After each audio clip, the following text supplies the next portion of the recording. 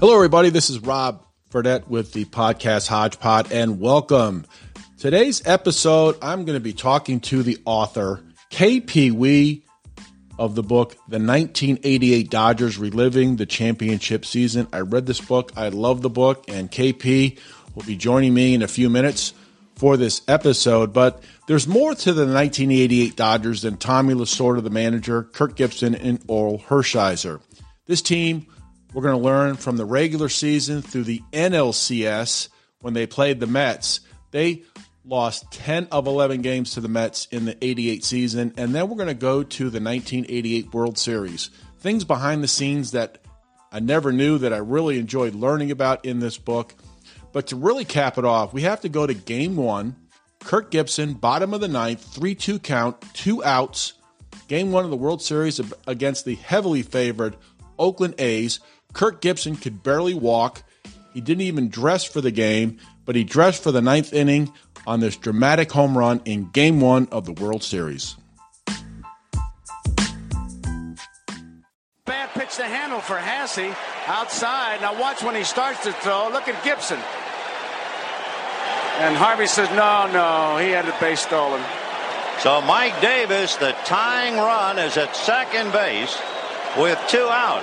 Now the Dodgers don't need the muscle of Gibson as much as a base hit.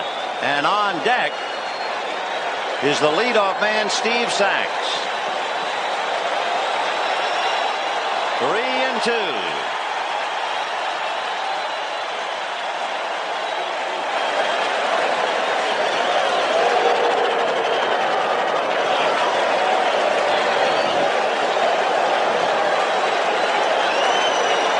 Sax waiting on deck, but the game right now is at the plate. High fly ball into right field. She is gone.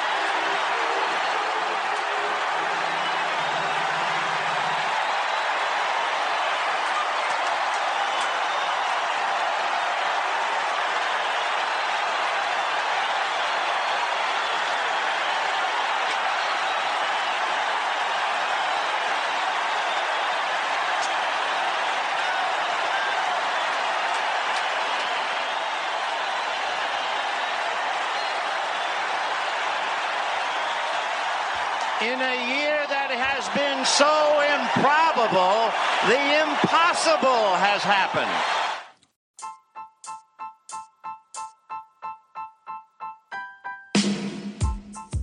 One of the greatest home runs in World Series history. So here is my interview with KP Wee, the author of the book, The 1988 Dodgers Reliving the Championship Season, and enjoy. Well, hello, everybody. Welcome to Hodgepod. I'm Rob Fredette, and for this episode, I will be talking baseball with KP Wee, author of the terrific book, The 1988 Dodgers Reliving the Championship Season, published by Rowan and Littlefield. And KP is also an author. He's authored other books as well on sports, the 1993 Canadian 7 Magical Weeks, Tom Candiotti, A Life of Knuckleballs, and John Cangelosi, The Improbable Baseball Journey of the Undersized Kid from Nowhere to World Series Champion. And KP, you also have a podcast. First of all, welcome, and thank you very much for joining me. It's a pleasure to be joining you today, Rob. I'm excited to talk baseball. Yes, sir. Well, I appreciate it. And you also have a podcast. I was getting excited about talking to you. You have a podcast as well, don't you? I do. It's a KP Wee podcast, and it started as a project to talk about sports, but it has since evolved into talking about workplace situations, to mentor, students and others. And, it's just fun to be able to talk to like-minded people, whether it's about sports or whether it's about education. And I think that, having a blast doing that. So it's always fun to chat with like-minded people, whether it's about baseball in this case or, other topics that are interesting and fun. Excellent. Well, again, thank you so much. So I have to confess, I love baseball, and I love the '88 World Series. I still remember it to this day.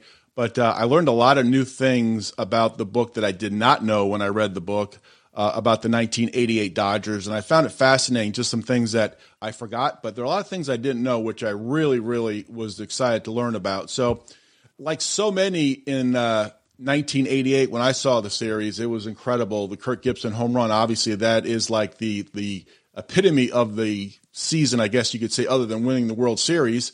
But how did the book come about, first of all, and then we'll get into the season. How did the book come about, and how did you get to talk to all the Dodgers when you were doing this? Because I find that pretty awesome. Well, thanks for the question, Rob. I want to go back and talk about another book that you referenced earlier, Tom Candiotti. So growing up, I was a big baseball fan and just happened to be like a supporter of Tom Candiotti, the knuckleball pitcher. And he pitched for the LA Dodgers, a few years after 1988. But I got to write Candiotti's biography. And during that process, I sent out interview requests with teammates, general managers.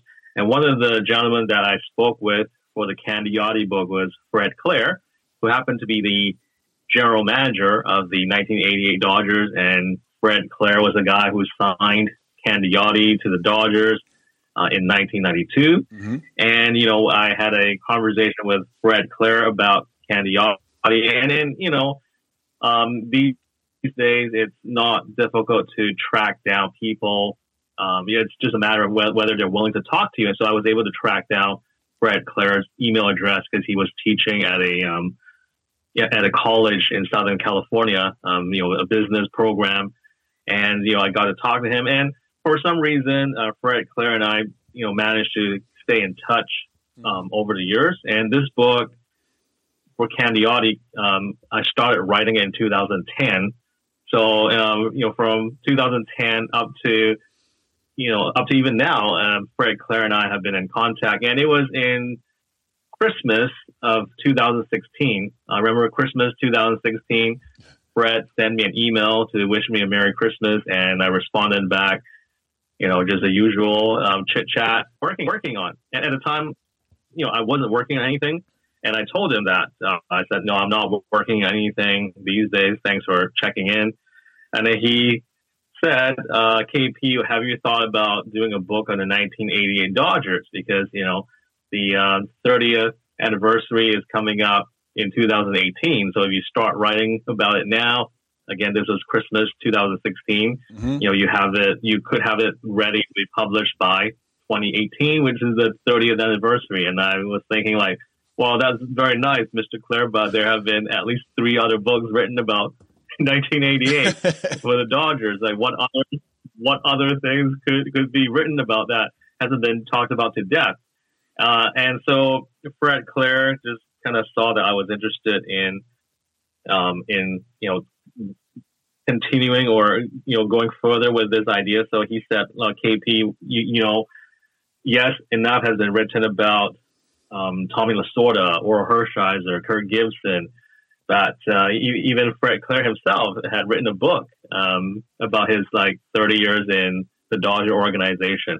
But Fred told me, but there are other components to that ball club that have been overlooked or maybe forgotten. Well, you could have an angle where you talk to the lesser known players. Mm-hmm.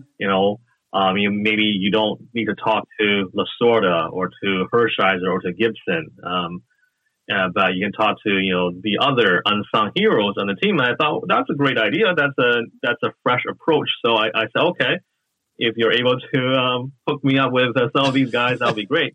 And I ended up talking to Tim Leary, for example, the number 2 pitcher on that 88 team behind Oral Hershiser. I talked to Jay Howell, the closer, mm-hmm. Steve Sachs, Mickey Hatcher, a big part of the bench players the stuntmen, they were called. Rick Dempsey, who caught the final out of the World Series. So there were quite a few former players that I talked to, as well as the late Ben Hines, the hitting coach who passed away. And even Mao Didier, the scout, again, who has since passed away. But that's how it kind of got started, is because I wrote about Tom Candiotti and remained in contact with Fred Clare, the GM of the '88 Dodgers, and that's how it got started.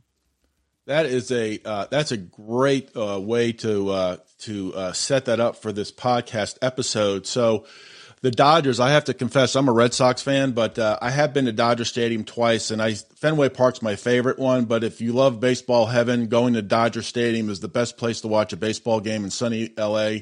I love it there when I go see the Dodgers. I've seen them twice there, so hope to get there again. But Dodger Stadium is the best, don't you think?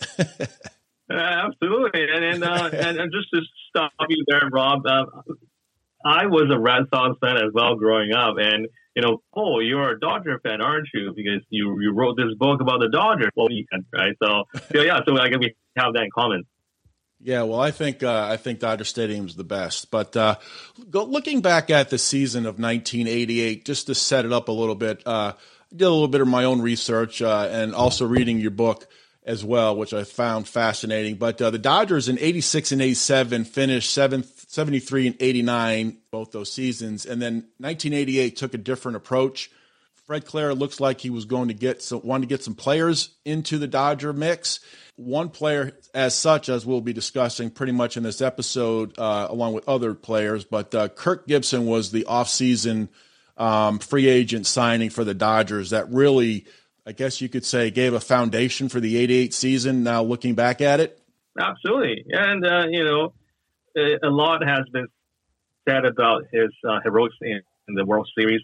And even, I guess, what maybe is forgotten is he also hit a big home run in the National League Championship Series against the Mets. That even the series at 2-2, he hit like a game-winning home run at Shea Stadium in the 12th inning that tied the series at 2-2, so that they avoided going down 3-1, which would have been kind of nearly impossible to overcome. And I guess you look at the numbers that Kirk Gibson put up that season. Seemed like everything clicked for the Dodgers, especially in the playoffs and the World Series. Yeah, you mentioned in that series against the Mets, I mean, it could have been really bad. It had the Dodgers gone down 3-1, but you think about that game right there. They're down, and he hits a home run in the top of the 12th, and then Hershiser comes in and gets the save for the Dodgers. Those two players were pretty much the foundation, I guess, for the grittiness and the competitiveness of the Dodgers that season. That's right, yes. And, of course, Hershiser is remembered for his 59 consecutive scoreless innings down the stretch to end the season, in fact, and was able to, continue that dominance during the postseason in October, coming in for that save in the to close out that victory. That was clutch because you figured he probably wouldn't have had anything left, because he was a starter, and coming in a tight situation like that and getting the final out, that was huge. It certainly gave them a big lift, and he threw a shutout in Game 2 against Oakland in the World Series. If the Kirk Gibson home run in Game 1 of Eckersley did not demoralize the A's, the Game 2 shutout, certainly did that, because Game 1 they were beaten against their best reliever, like Kirk Gibson. Yeah, I think that the looking back at it, when Gibson hit that home run, I think it pretty much put the A's, I guess, their psyche out. But that game, and then looking back and after reading your book, the 6-0 shutout, everybody thinks of Game 1, but then Game 2, he comes in and pitches a shutout, and that really put the A's down. So looking back at the beginning of the season, one thing I found really fascinating about when I was reading it is the during spring training, there was a prank that was played on Kirk Gibson, and some people on the team think it didn't play a part into for the rest of the season, and some people think it did not. But what do you think? What was the incident that really caught my eye? I didn't even know about it until I read the book about the incident with the black shoe polish or the black stuff they put on their face. What was that incident, and then what happened with that? Because I found that to be extraordinary. Right. As the story goes, it was spring training, and one of the pitchers, Jesse Orozco, who was a newcomer to the Dodgers that season, put some eye black in Gibson's hat. And Kirk Gibson was a guy that was, when it was game day, he was always focused. There was no joking around as far as he's concerned. He puts on the hat and starts jogging out to center field or to the outfield, and his teammates were laughing at him. So he was pretty upset because he was in LA to win a championship, not to be goofing around, playing pranks when they were supposed to be getting ready for the season. So you can say that Gibson was kind of an old school type of player. If it's time to play, let's get serious. And so Tommy Lasorda, the manager, had to go and calm him down. But basically, Gibson, as the story goes, just said, "No, I'm done." Wow. And get that clown to come and apologize and whatnot. Otherwise, I'm out of this team. So, that's what players who are there have told me. And at first, nobody knew, or very few people knew who was the culprit. And it wasn't until the next day when they have a team meeting and Jesse Orozco stepped forward and confessed. And, so Gibson chewed out the whole team and said something to the effect of, let's say, you guys were in last place. Well, they were in last place, but they were close to the bottom in the division. But you guys were in last place last year, and this is why. We're supposed to be getting ready for the season, and you guys are like laughing and clowning around. If the guy during drills, if a guy missed the cutoff man, you guys are laughing instead of being more serious. And now this incident. So basically, what happened was, for a lot of the players, that team meeting kind of engaged, if you will, because it told me that that incident was the catalyst for the entire season.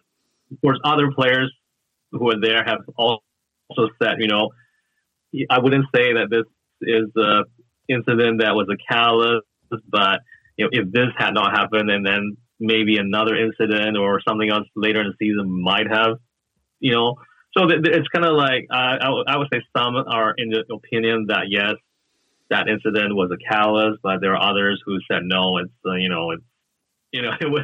was blown out of proportion, right? Well, that's something I did not know. I found to be I felt like a fly in the wall when I was reading the book. It was incredible because Tommy Lasorda pretty much had to calm him down.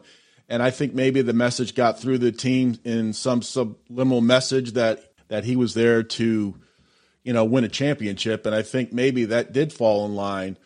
So I found that to be really unbelievable story. But, when we go back to the 1988 season, we just had the division winners. And then when we go right into the league championship series, it's not like now where we have the division series, wild card games, and different levels of rounds. Now, back then, it was like as soon as the season's over, you're in the league championship series and in your World Series.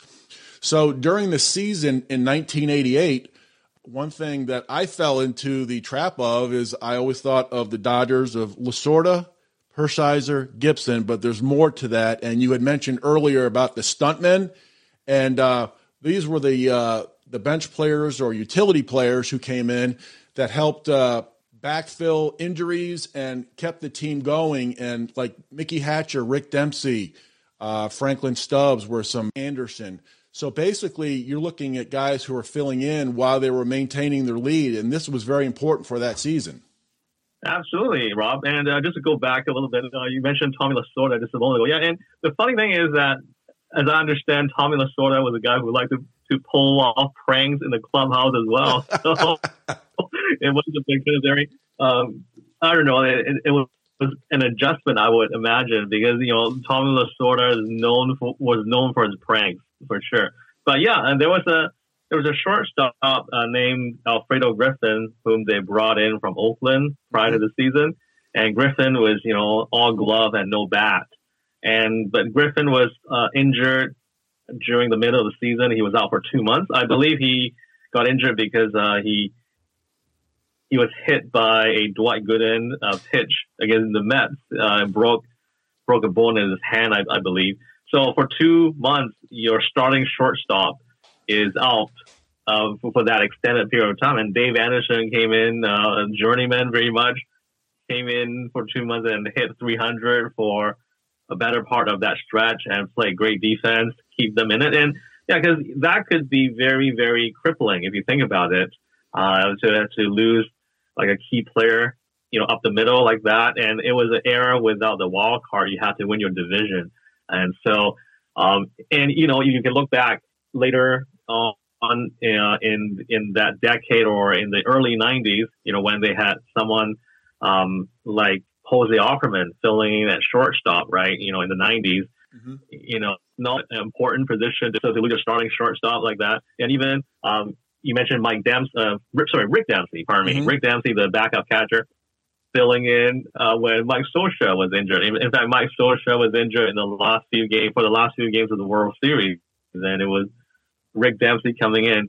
And even like things like, Dempsey apparently when he was driving, the younger players to the ballpark because they carpooled, Dempsey would be going over the fundamentals of the game to players like Dave Hamilton at third base or Tim Leary, the starting pitcher.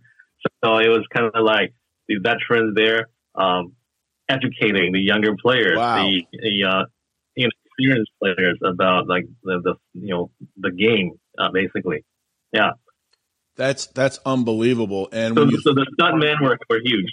Yeah, the stuntmen, I found that, like I said, I felt into that trap there, the players back on that team in 88. So when you look back at the 88 season, the Dodgers win their division, and then the Mets, of course, won their division. They won over 100 games, and being a Red Sox fan, I was still agonizing over the 86 defeat to the Mets. I had to live with 2 New York Mets fans while I was in college, and that was humiliating enough. But when I look back at the rosters from the 88 Mets, there was a lot of carryover from 86. So they were heavily favored. And then during the regular season, which after reading the book, the Dodgers had lost 10 of 11 games to the Mets. And I found that in the playoffs with this team that had gained some momentum and like a cachet about them. They gave the Mets a pretty hard time in that league championship series. Yeah, it's interesting because, a lot of fans, and I read this on social media, but a lot of fans have a problem with today's playoff format where, let's say last year the Dodgers finished so many games above the San Diego Padres, but had to face them in the playoffs. How is that fair? But when you go back exactly and look at 1988, well, the Mets could have said the same thing, right? Well, we beat them 10 out of 11 in the regular season, so maybe we should have all the league championship games at Shea, right? But it's like when you have a situation like this where one team dominated another team and they had to face off again in the playoffs, you get fans who are supporting basically the losing team will say, well, it's not fair, or how did this happen, right? And then you have, it's just weird that way, but that's how sports is. And yeah, with the 88 Mets, they had, David Cone come up and win 20 games. But with Cone, I guess, as the story goes, David Cone ran his mouth off, and the Dodgers used Cone's words for material. So some people have said that would be a turning point in the season.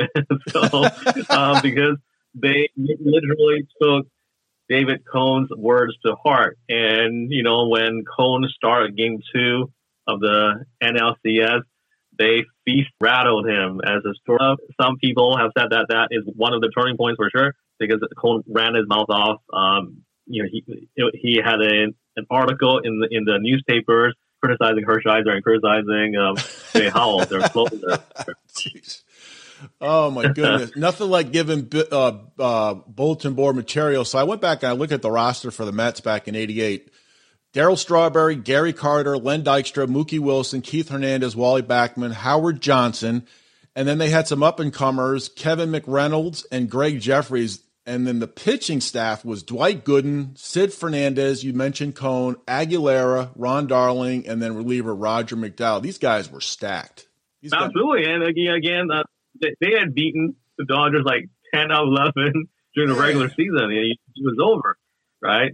But that's why you play the games. That again, when it went into Game 7, the Dodgers were at home and they had Oral Hershiser. So that just, there's no way the Dodgers were going to lose. But it's funny, in those days, the home field advantage was like predetermined, right? One year it was the Western Division that had the home field advantage. The next year it was the Eastern Division, and they rotated. So yeah, if you think about it, the Dodgers that year, basically whoever was in the National League West, whoever won the division, they would have home field throughout the playoffs and World Series, because that's set up, right? Because it was predetermined, like it rotated year by year. So if you look at, let's say, the 88 Dodgers,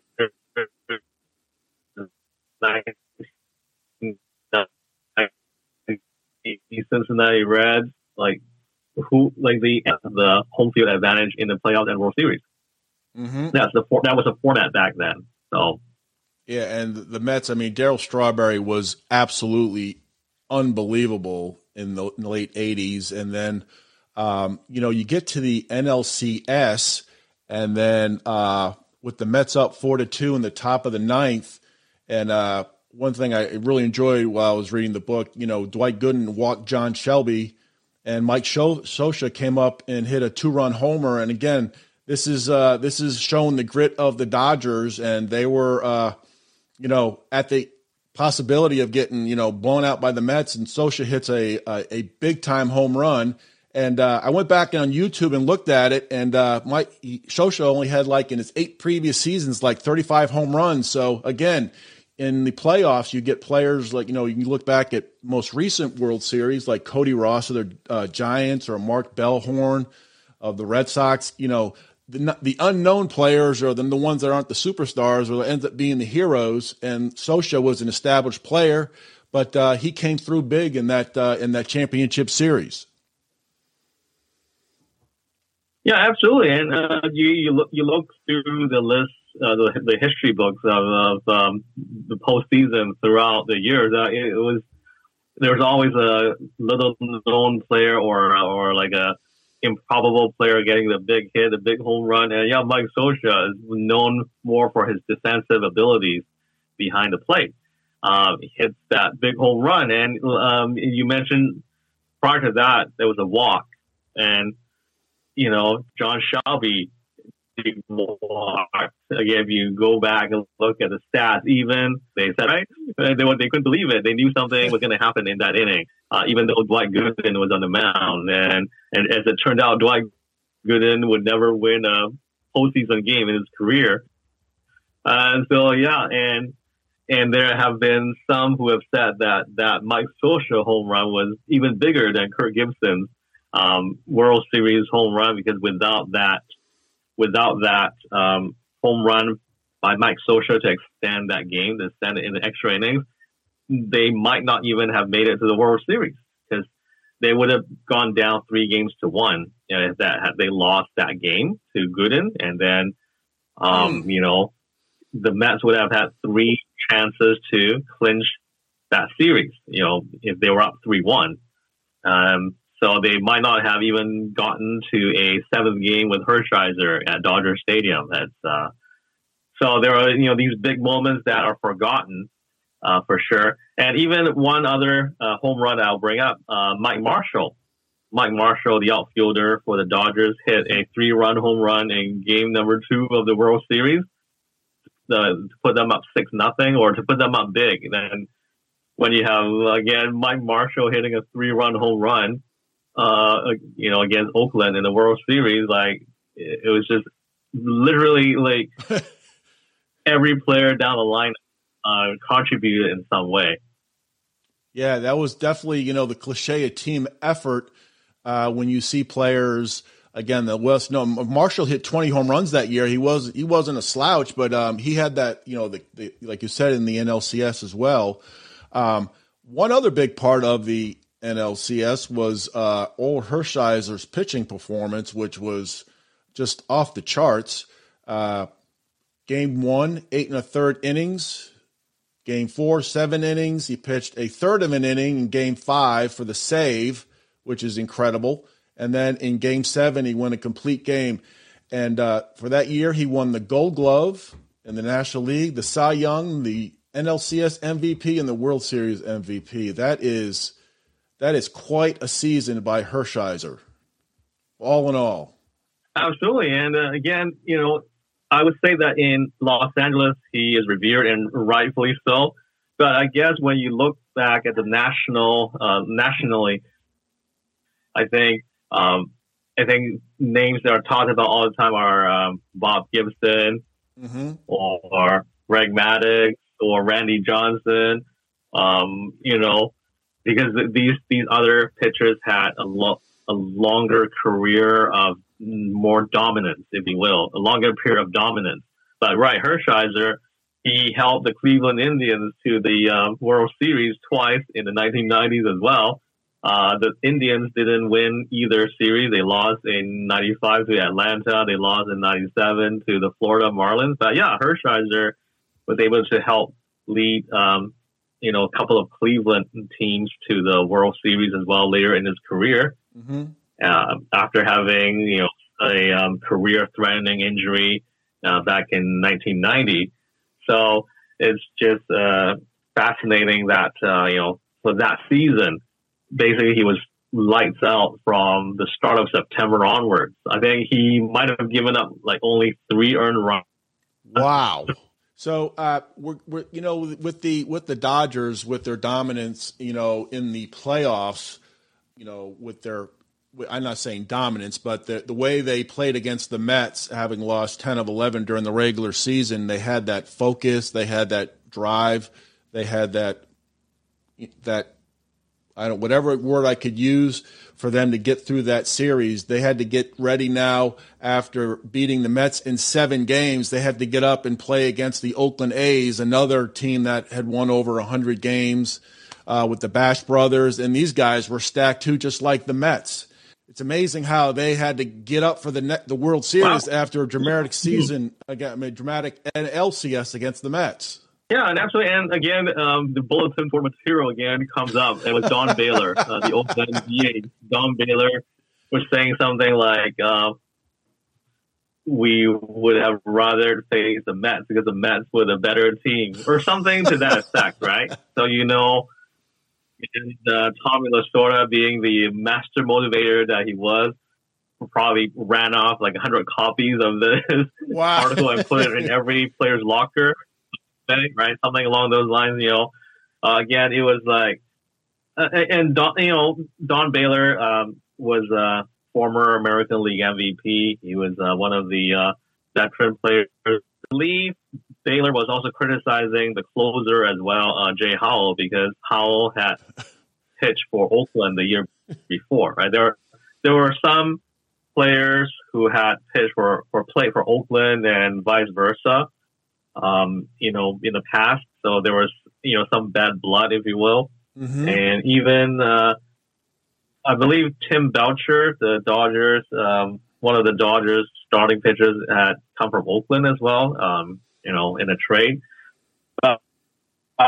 Yeah, so basically, again, bulletin board material. I don't know how big it really was, but they're saying that, the Dodger players were saying that that was one of the key factors. And also even Bob Costas apparently criticizing the Dodgers having like the weakest hitting lineup in World Series history. So Bob Costas said that on air prior to Game 4. Right, and again, Lasorda was like watching that on the monitor in the clubhouse. I said, "You guys hear what Bob Costa said about us? You guys go out there and show them, right?" And then later on, after the game, which the A's lost, the Dodgers won. Lasorda was like making fun of Bob Costa. So you're our MVP. You motivated us to this victory, right? So I guess the Dodgers use little things like that, like, where they were being, I guess, not given the proper respect that they felt they deserved.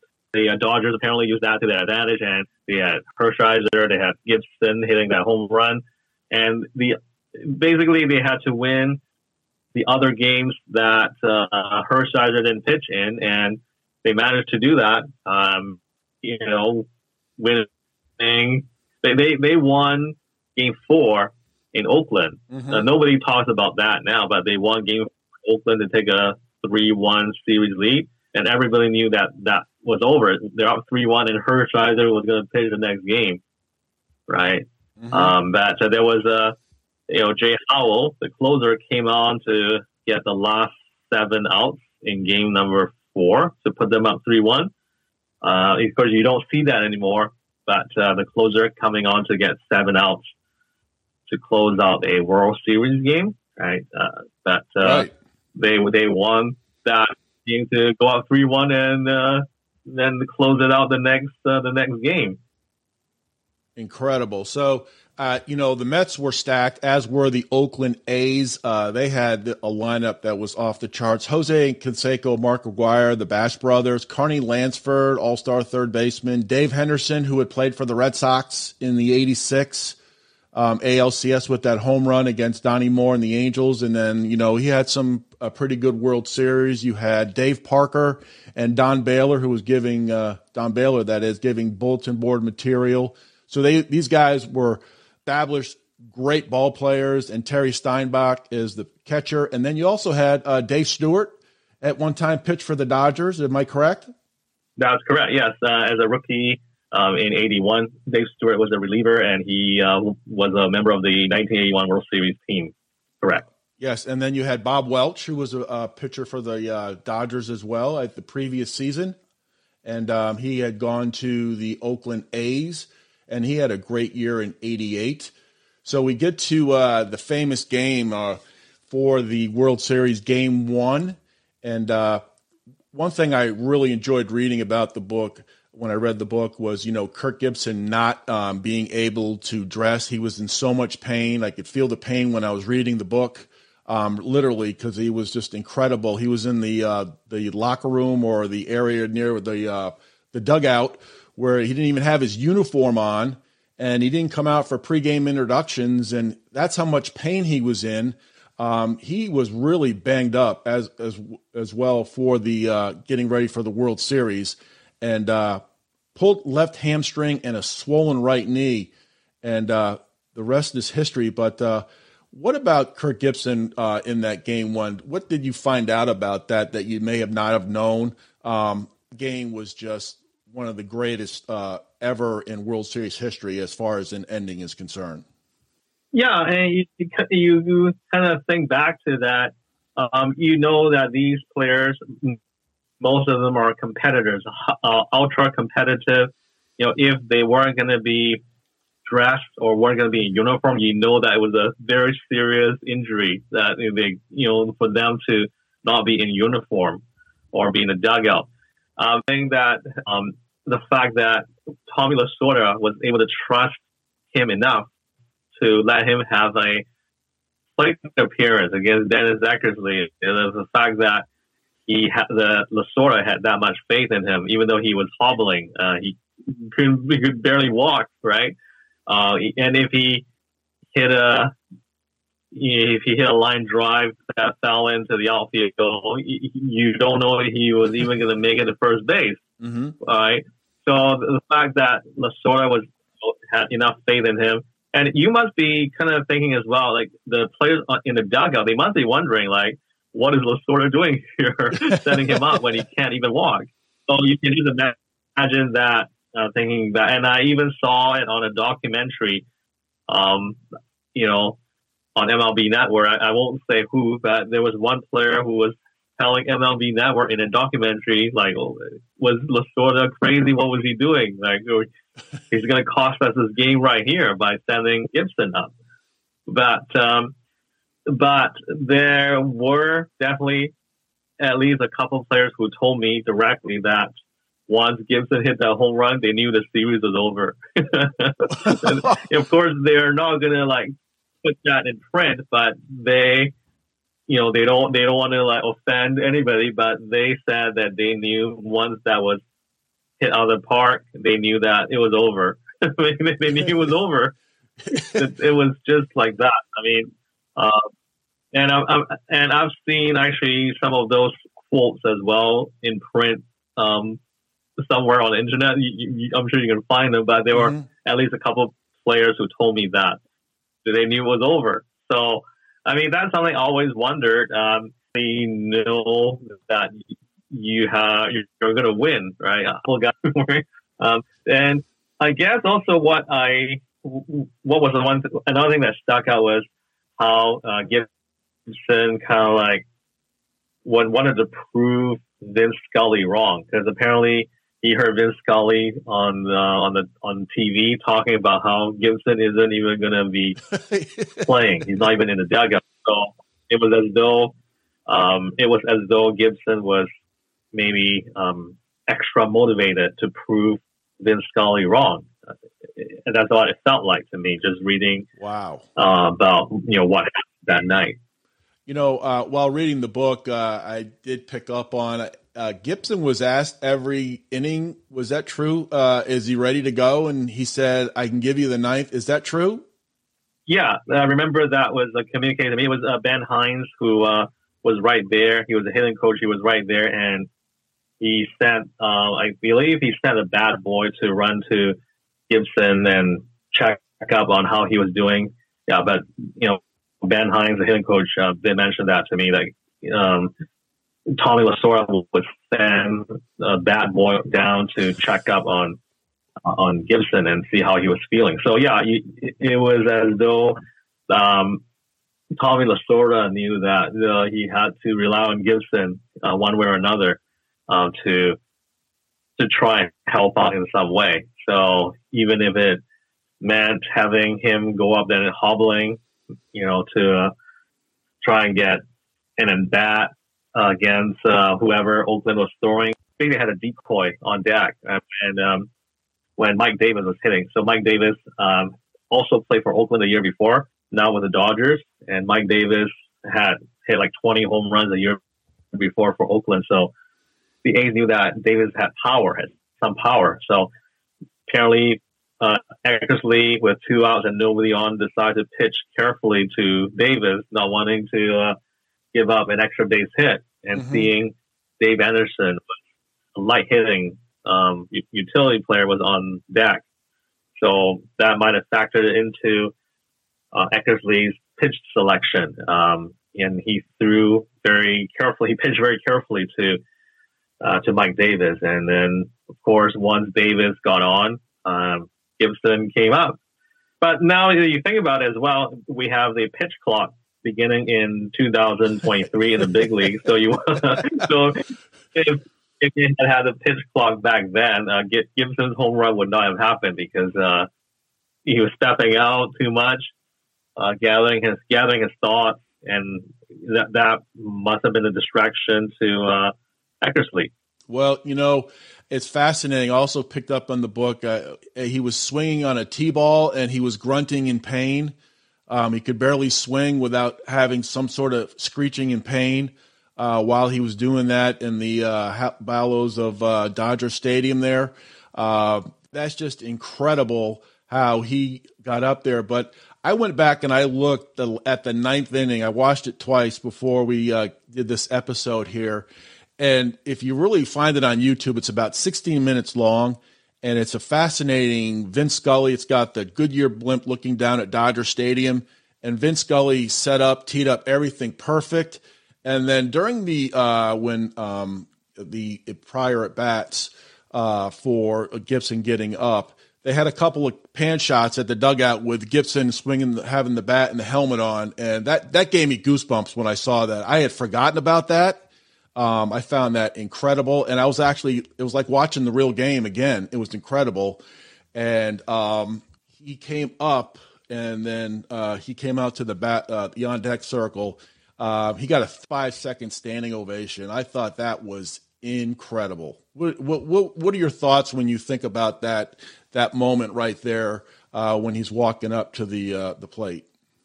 Well, looking back at it, again, it gives you goosebumps because even though you're watching it again and again, these are those classic moments that you'll forever remember, or sports fans will forever remember. It's a part of sports lore, and I believe it was voted the number one sports moment in Los Angeles sports history, right? Got it. So yeah, that just, again, even though you know the outcome, you know what was going to happen, you just kind of think about, oh wow, like this is a moment that you never forget. It's like somebody, if you grew up loving sports, wanting to play sports, that is something that you dreamed of facing, in your backyard when you were a kid. And the thing that I really found fascinating when I was reading the book, Gibson was up after watching it. He had an 0-2 count, which I found to be unbelievable because you don't know what's going to happen. And then he worked the count to 3-2. And then there's a point in the game where there was a scouting report by Mel Didier that had been given to Gibson. And I know what it is, but what was that scouting report on the count at the time of the at-bat, and then what kind of pitch was to be thrown? And I like to hear what that was, because that was incredible. Well, that was very controversial because, again, you were going back when I talked to them, it was almost 30 years since it happened. That the Oakland guys will deny it, and the Dodger players will say yes, it happened. But apparently, Dadier, the scout, had been watching the Oakland games because they knew in advance, right? These are advanced scouts that if they met in the World Series, they will be facing either Boston or Oakland. So Dadier apparently had in his scouting report that when Dennis Eckersley went to a 3-2 count on a left-handed hitter, Dennis Eckersley would throw a backdoor slider on 3-2 to a left-handed hitter. It's in the scouting report, right? So it's in the scouting report. So if it's 3-2 to a left-handed hitter, backdoor slider from Dennis Eckersley. Wow. Players it was talked about in the meetings with the hitters, but then historians have gone back and checked and found that during the regular season, there were virtually no situations where a left-handed hitter came out against Dennis Eckersley and a pitch on the count was 3-2. So historians have come out and said that this is maybe bogus because for the fact that when Dadier would have been scouting the A's, it would have been from August onwards, let's say, and they checked all the box scores. There were hardly any left-handed hitters who faced Dennis Eckersley, and the count went to 3-2. And of course, the A's will like that, right? So that's, again, I don't want to be controversial, but this is like I'm telling you from both sides is the Dodgers said that this happened. This was in a scouting report. I'm sure the scouting report is somewhere in a Hall of Fame or somewhere.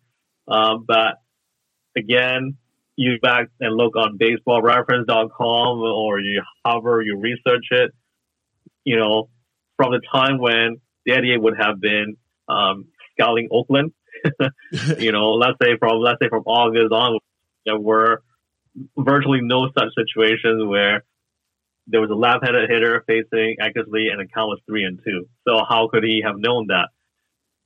So again, that's up there in baseball lore. So I don't know what to tell you, but it's controversial, I would say, in this case. But that's part of sports lore now.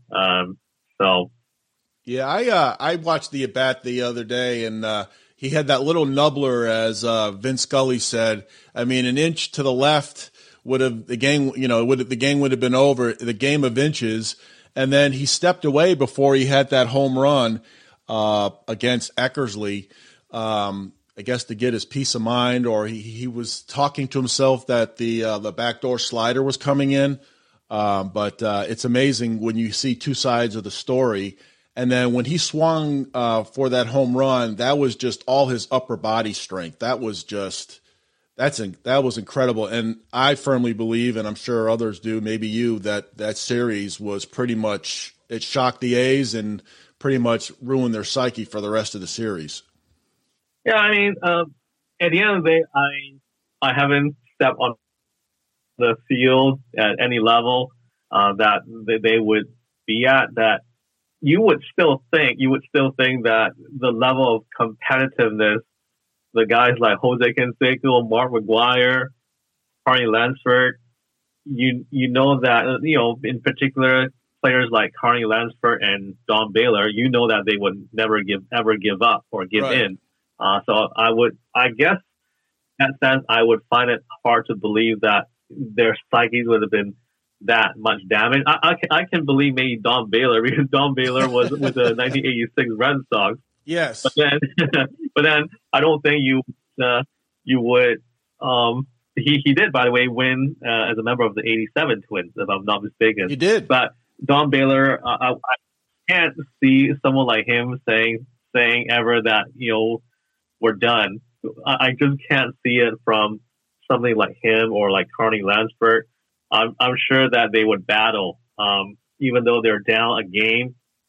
Talking to somebody who said that they never thought that the series was over until like that last out. But again, there was at least one person who said that. But I think it might have been someone on the Dodgers actually who said that they never. So yeah, they were split in terms of how there were a couple players who said that they knew the series was over after game one.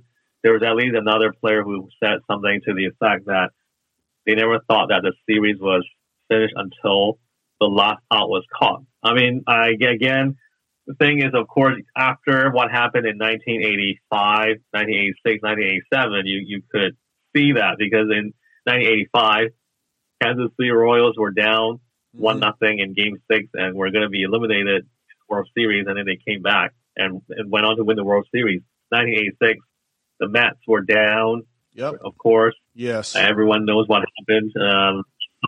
Sox ended up losing.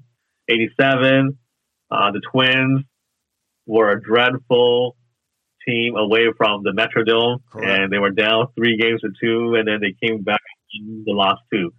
So I guess in that sense, you could say that, you never take it for granted that the series is going to be over. You just have to make sure you continue to go out and play.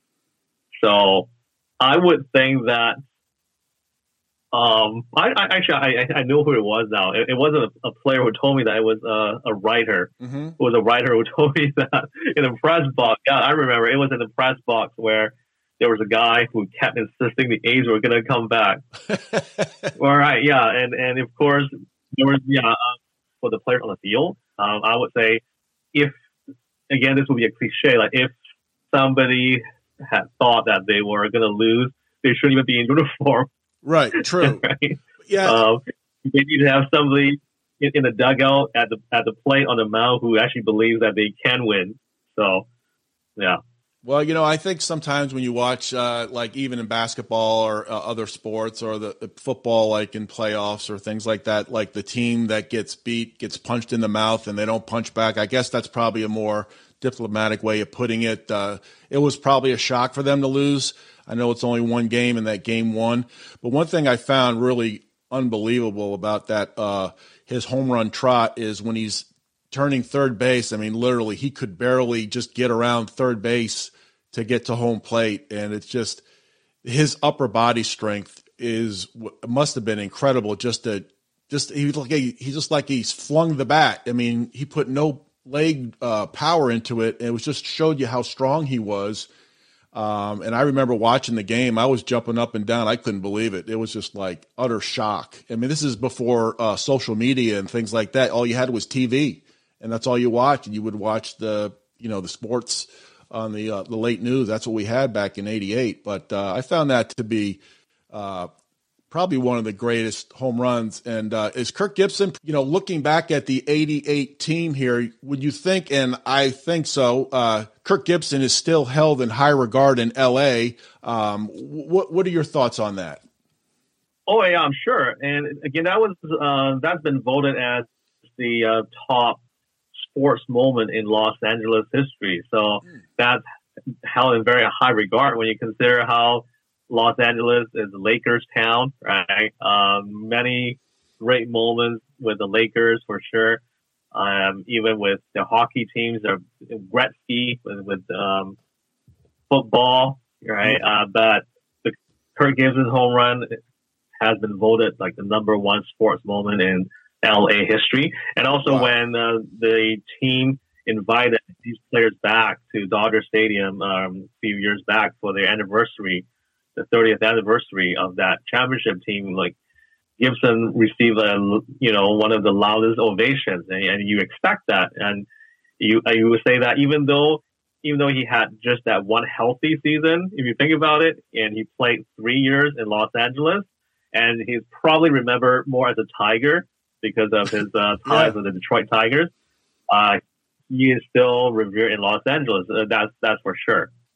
And one thing I didn't think about, he was also the manager of the Diamondbacks. I'm sure every time they went to L.A., he got a loud ovation too, and he'd be introduced as the manager. I forgot about he was the manager of the Diamondbacks at one time. That's right, and it's just for him, I'm sure it's a thrill to go back to Los Angeles every time. But knowing just his persona, I'm sure that when he's back in L.A. with the Diamondbacks, he's looking to get down to business and beat the Dodgers. He's probably not reflecting on, the past because, he's there in LA as a Diamondbacks manager to lead Arizona to victory. So I would think that he's all about business, but, definitely I got one. It must feel special to read years later. Absolutely. I got one funny story back. I grew up in the Massachusetts area, so I would go see the Red Sox play in the 80s. And remember going to a Red Sox Tigers game. I think it was 84-85. It was raining at Fenway Park, and they were playing the Tigers, and we had garbage bags because it was raining. We were sitting behind home plate, and Kirk Gibson was in right field. And a fan ran out. Someone from the stands ran out to him to go shake his hand, and Kirk Gibson just pretty much like put his hands on him until security got there. That's how intense he was, and I'll never forget that. Guy wanted to shake his hand, and Gibson wanted no part of it on that night at Fenway Park. But unbelievable. So, KP, I want to thank you very much for joining me. I know you have a busy schedule, but I want to thank you very much for joining me. I thoroughly enjoyed this, talking about the LA Dodgers. I love reading the book. Again, the book is the 1988 Dodgers Reliving the Championship Season. It's a great read. You're going to learn a lot of things about the Dodgers other than Kirk Gibson and Earl Hershiser. And KP, thank you very much for your time. I really enjoyed it. Thanks, Rob, for having me on. Always a pleasure, and let's talk again soon. Absolutely, absolutely.